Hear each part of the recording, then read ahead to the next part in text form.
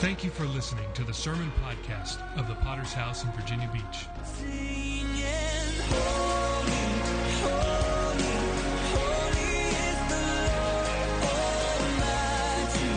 Worthy, all the earth is filled with your glory, glory.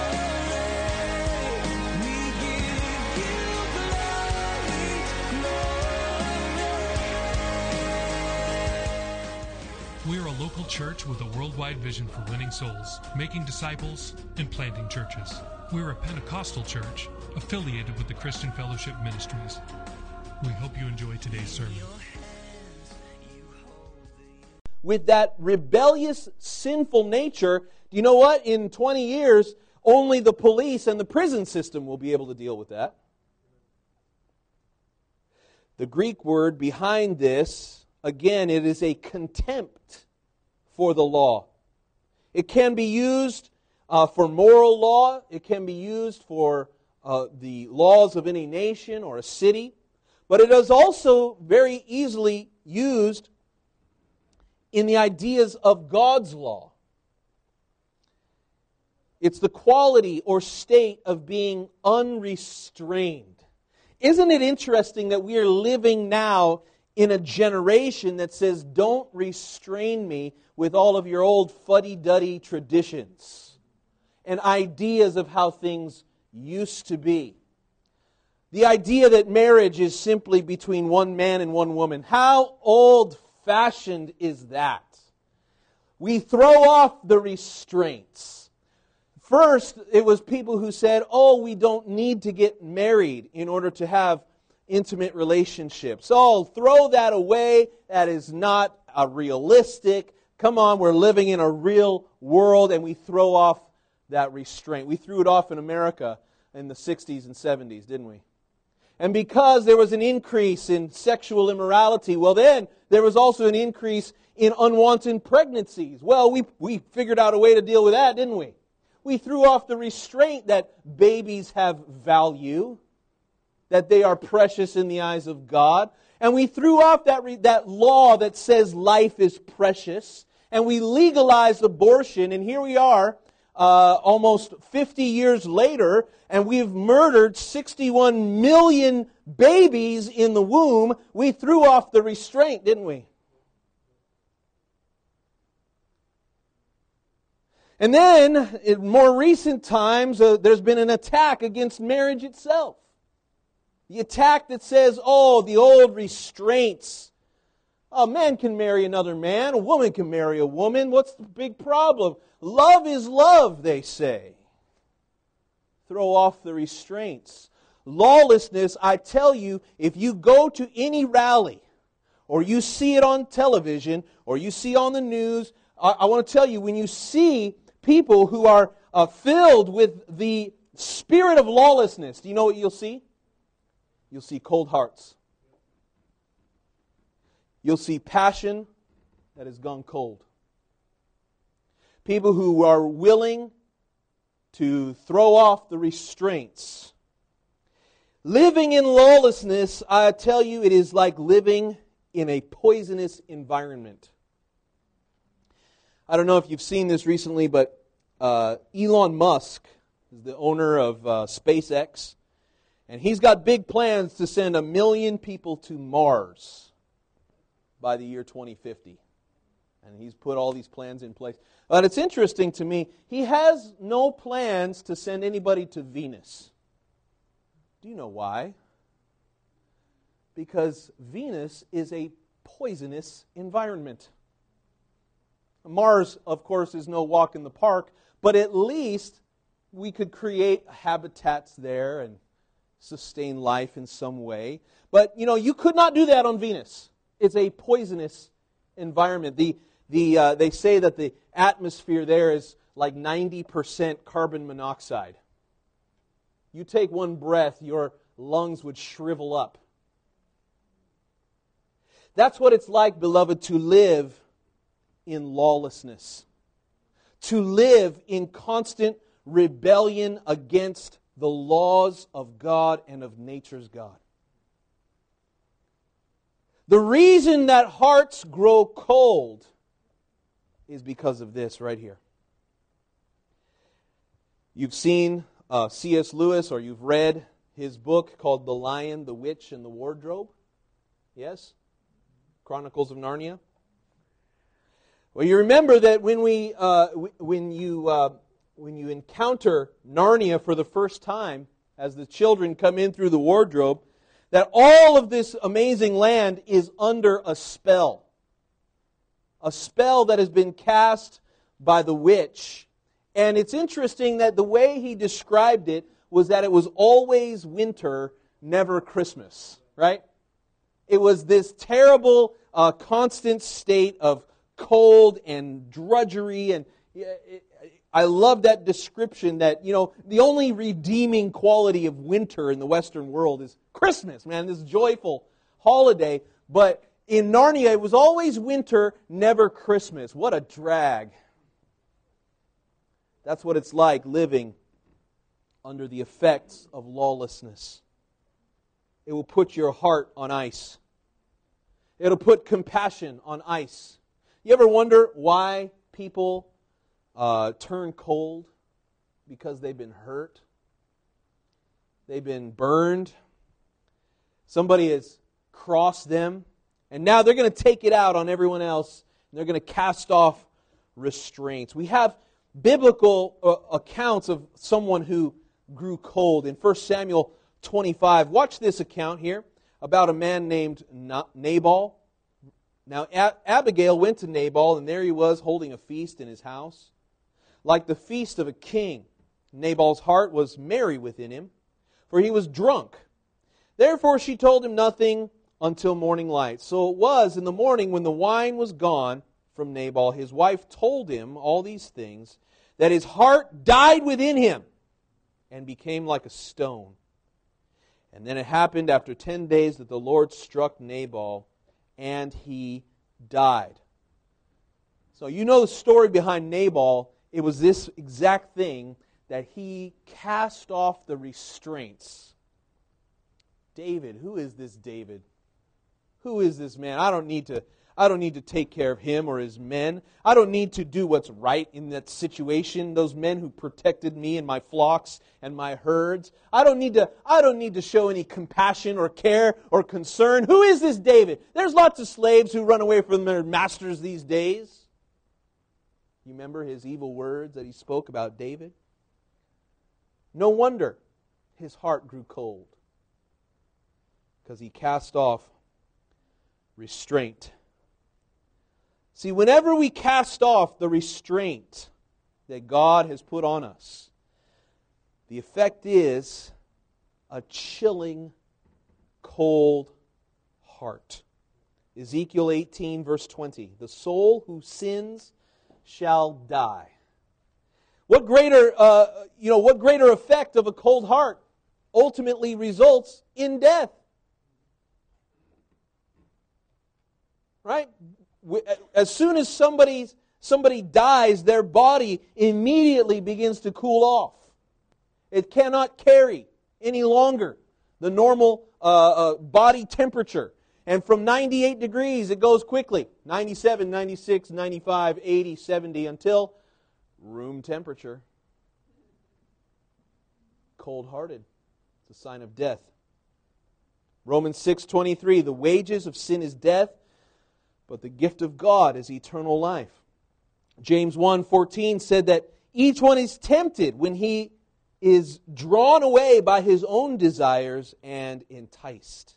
And then when desire has conceived, it gives birth to sin, and sin, when it is full grown, brings forth death. You know, there's an endangered species in the Christian world. The passionate, on-fire believer. They're going extinct anymore. It's sad to say, but hearts are growing cold. What about you? It happens when we throw off the restraints, the convictions that we once had as new believers. We used to be so on fire for God that we couldn't keep our face off of His book. Now all we can see is Facebook. It used to be that we couldn't stay out of prayer. We were constantly, like the Apostle Paul says, praying always. And now we can't find time to pray. Can't find time to speak to the Lord and hear Him speak to you. I ask you tonight, is your heart chilled? Is it on ice? Is it growing cold? The way you can tell tonight is when you have thrown off restraint. Oh, that's not a big deal. Pastor, come on, that's for new converts. Come on, that's for old-fashioned. Throwing off restraints. What happens is, as Jesus predicted, lawlessness will abound, the love of many will grow cold. I want to talk to you quickly tonight about some of the things that we lose love for. Love is lost. Number one, love is lost for the Father. The Father who created us, the Father who chose us in Him, the Father to whom we have been begotten, the one who has received us into His family by the blood of Jesus. The Father, our love to Him grows cold. If it happens in your family, if it happens in your home, when you begin to lose respect for the leader of the home, you know, the world loves to poke fun at the father. If you want to find the stupidest person on TV, it's always the dad, isn't it? The stupidest, bumbling idiot who can't make sense out of anything, it's always dad. Because we've lost love for the Father in our culture. What effect does that have? It plays out, doesn't it? It plays out when we can't trust Dad anymore, when we think that He's on to us, we think that He's somehow evil or stupid. We have that same attitude toward our God in heaven. The family begins to break apart when we lose love for the Father. Secondly, we lose love for Christ. The same one who loved us and gave Himself for us. What would happen tonight if our love for Jesus would grow cold? Aren't you glad that His love for you never grew cold? Aren't you glad that as He faced the cross, His love, His passion for you never grew cold? And yet, when we face hardships, and when we face difficulties, and when we face bills that need to be paid, and when we face problems, the same one that we should be running to is who we begin to run from. Can you be honest tonight and see if there's any part of you that is beginning to lose love for Christ? Do you know what happens when your heart is on ice? You can't sing right. You can't pray right. You can't live right. You can't show compassion right. Something's off. All of a sudden you begin to think more of yourself than about your neighbor, about your friends, about your co-brothers and sisters in the house of God. All of a sudden your boss and your customer take priority. When you lose love for Christ, your heart grows cold. Do you remember what Jesus said, how we ought to love Him? How we ought to love the Lord our God? The greatest commandment is to love the Lord. Mark 12:30. You shall love the Lord your God with all your heart, all your soul, all your mind, all your strength. This is the first commandment. Don't talk to me about all of your religious deeds and wonderful things you've accomplished if you're losing love and your heart's on ice. This is where it begins. The first commandment. Jesus, He rebuked the church in Revelation and said, return to your first love. Your heart's being pulled away, casting off restraint. Lawlessness abounds, and hearts grow cold. When we lose love for the Father, we lose love naturally for the Son. Do you know what results? We lose love for the truth. we begin to lay hold to lies. And we begin to receive them as if they were the truth. John 1 verse 14 says that the Word became flesh and dwelt among us. We beheld His glory. The glory is of the only begotten of the Father, and He was full of grace and truth. I love that balance tonight. Jesus full of grace and full of truth. The grace to receive sinners, but the truth that they can't remain sinners. Right? Grace and truth. Some people fall off the side of the wagon into a dangerous form of grace, a slippery and nasty form of grace that allows anything, that will not judge sin. But there's also the other side of the wagon where we can fall into this hypocritical, pharisaical, this legalistic love of only truth without grace. And you know what happens to those people is they drive everybody away. I'm going to heaven all by myself. But Jesus did not come holding only to grace, but also to truth. When we lose our passions, when we lose our convictions, what happens is we begin to lose our love for the things that are true in life. And finally, we lose our love for people. This is how we see it in our own lives. Don't have time to help people anymore. Don't have time to be kind to anybody. See, I can tell how much you love the Lord, how much you love Jesus, by the way that you treat other people. I don't want to hear about how much you love Jesus if you don't have time to help people, to care about them the way Jesus did. People in the church, yes, our brothers and sisters, we're called to love one another. The world should be able to look at us and say, we are Christ's disciples because of our love for one another.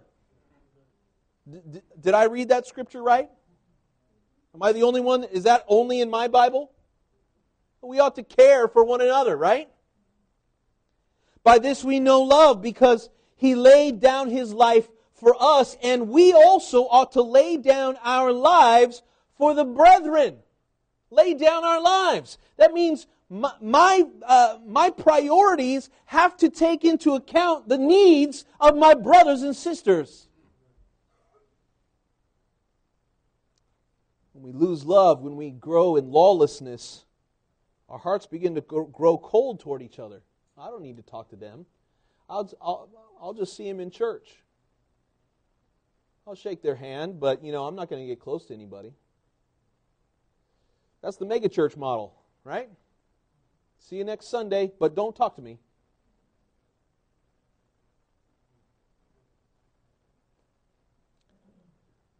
And if we can't care about one another in the church, then how in the world are we supposed to care about the world? Sinners who are on their way to hell, like you used to be. Listen to what C.S. Spurgeon said. He said, if the church has no love to the dying sons of men, then what is she worth? Where will be her missionary operations? What will be the use of her ministry? Think of Sunday schools without love toward children. Think of people pretending to win souls who have no love for them and do not care whether they're lost or saved. Can the church sustain a worse loss than the losing of her fervent love for dying men? And yet, if iniquity abounds, this is the great risk we run. Compassionate love will cease to minister to man's miseries. Oh, you got to love Spurgeon. When lawlessness abounds, love grows cold, and the world suffers.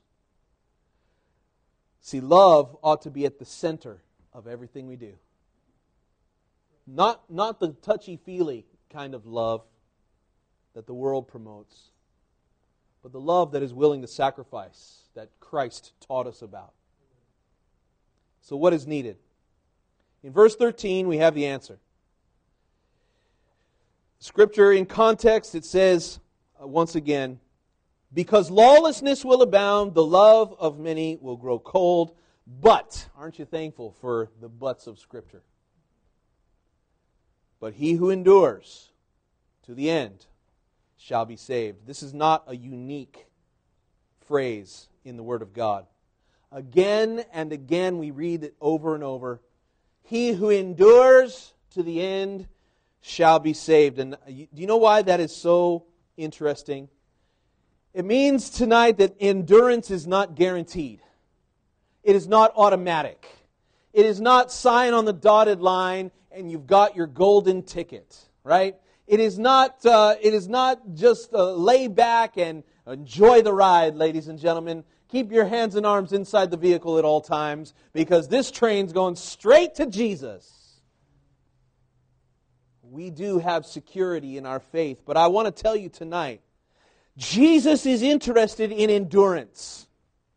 He's looking for endurance. Listen to the importance of our endurance. Matthew 10:22. All the nations will hate you because you're my followers. You never saw that one stitched onto a pillow. You never heard that on a positive and encouraging K-Love.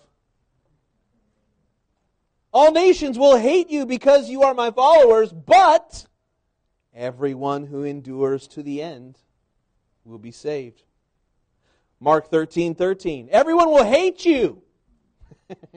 What an encouraging sermon, Pastor. Everyone will hate you because you are my followers, but the one who endures to the end will be saved. Luke 8:15. The seeds that fell on good soil represent the honest, good-hearted people. And those who cling to it, the Word of God, will patiently produce a harvest. Romans 2:7. He will give eternal life to those who keep on doing good. Hebrews 3:6. Christ, as the Son, is in charge of God's house, and we are God's house if we keep our courage and remain confident in our hope. If we are faithful, that's a big if. If we are faithful to the end, then we will share in all that belongs to Christ. Do you hear the Word of God? If you endure, if you continue, if you persist. Do you know why it says that so often and so many times? Because not everybody does. Not everybody persists. Not everybody endures. Endurance, beloved, is a fruit of the Spirit. It is not something you generate in your own strength. Endurance to live for God. Endurance to keep believing even when all hope is lost. Endurance to keep giving even when you think you can't give anymore. Endurance to keep praying even when you can't hear His voice. Endurance to continue in that little church even when it looks like, oh man, it's just a waste of time. Endurance. Will you endure? It's a fruit of God's Spirit. It is not something for the faint of heart. Endurance, beloved, is needed. 1 Corinthians 1:8. He will keep you strong to the end. That's good preaching. The He in that scripture is not Pastor Adam. Thank God. The He in that scripture is not Billy Graham. I love Billy Graham, but you know, Billy Graham's not with us anymore. We need somebody else to keep us strong. He is not President Trump either. Do you know who the He is? It's Jesus Christ. He will keep you strong to the end.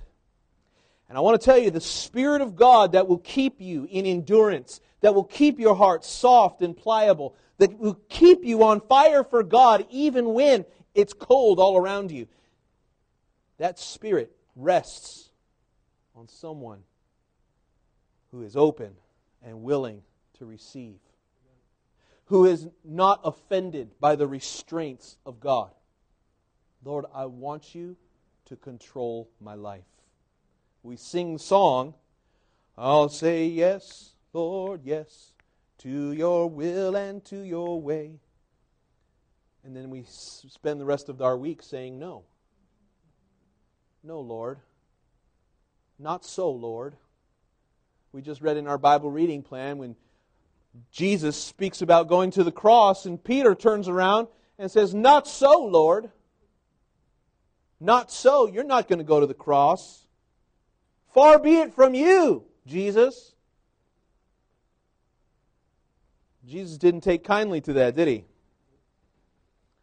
He said, get behind me, Satan. I'm not going to listen to that idea of lawlessness, throwing off the restraints of God's will. So what do we do to endure tonight? Galatians 6:9 says, let us not grow weary while doing good. For in due season we shall reap if we do not lose heart. Can I tell you, this is what real love looks like. Real love is not what Hollywood shows us. Real love is not something you find on Valentine's Day in the pink aisle. Real love is the willingness to endure to the end. I will be with you to the end. Right? I promise, through sickness and health. That's endurance. When you look nice and when you don't. When you can see your toes and when you can't anymore.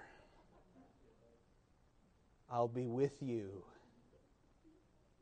No matter what. That's what real love is. The willing to endure. To sacrifice.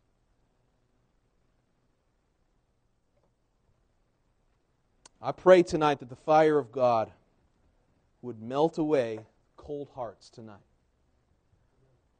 Hearts that have allowed lawlessness to creep in.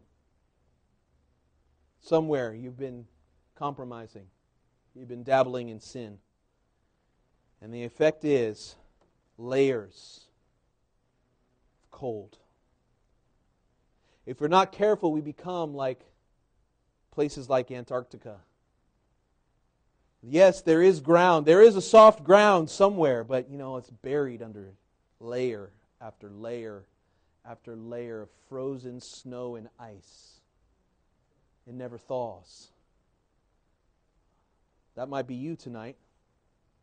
If you never allow the Spirit of God to break through, to melt away the sadness and the pain and the hurt, to begin to bring healing. I wonder tonight, can God speak to you? Can God thaw out frozen hearts in this place tonight? Let's bow our heads and close our eyes as we bring this service to an end. And as God begins to touch hearts in this place.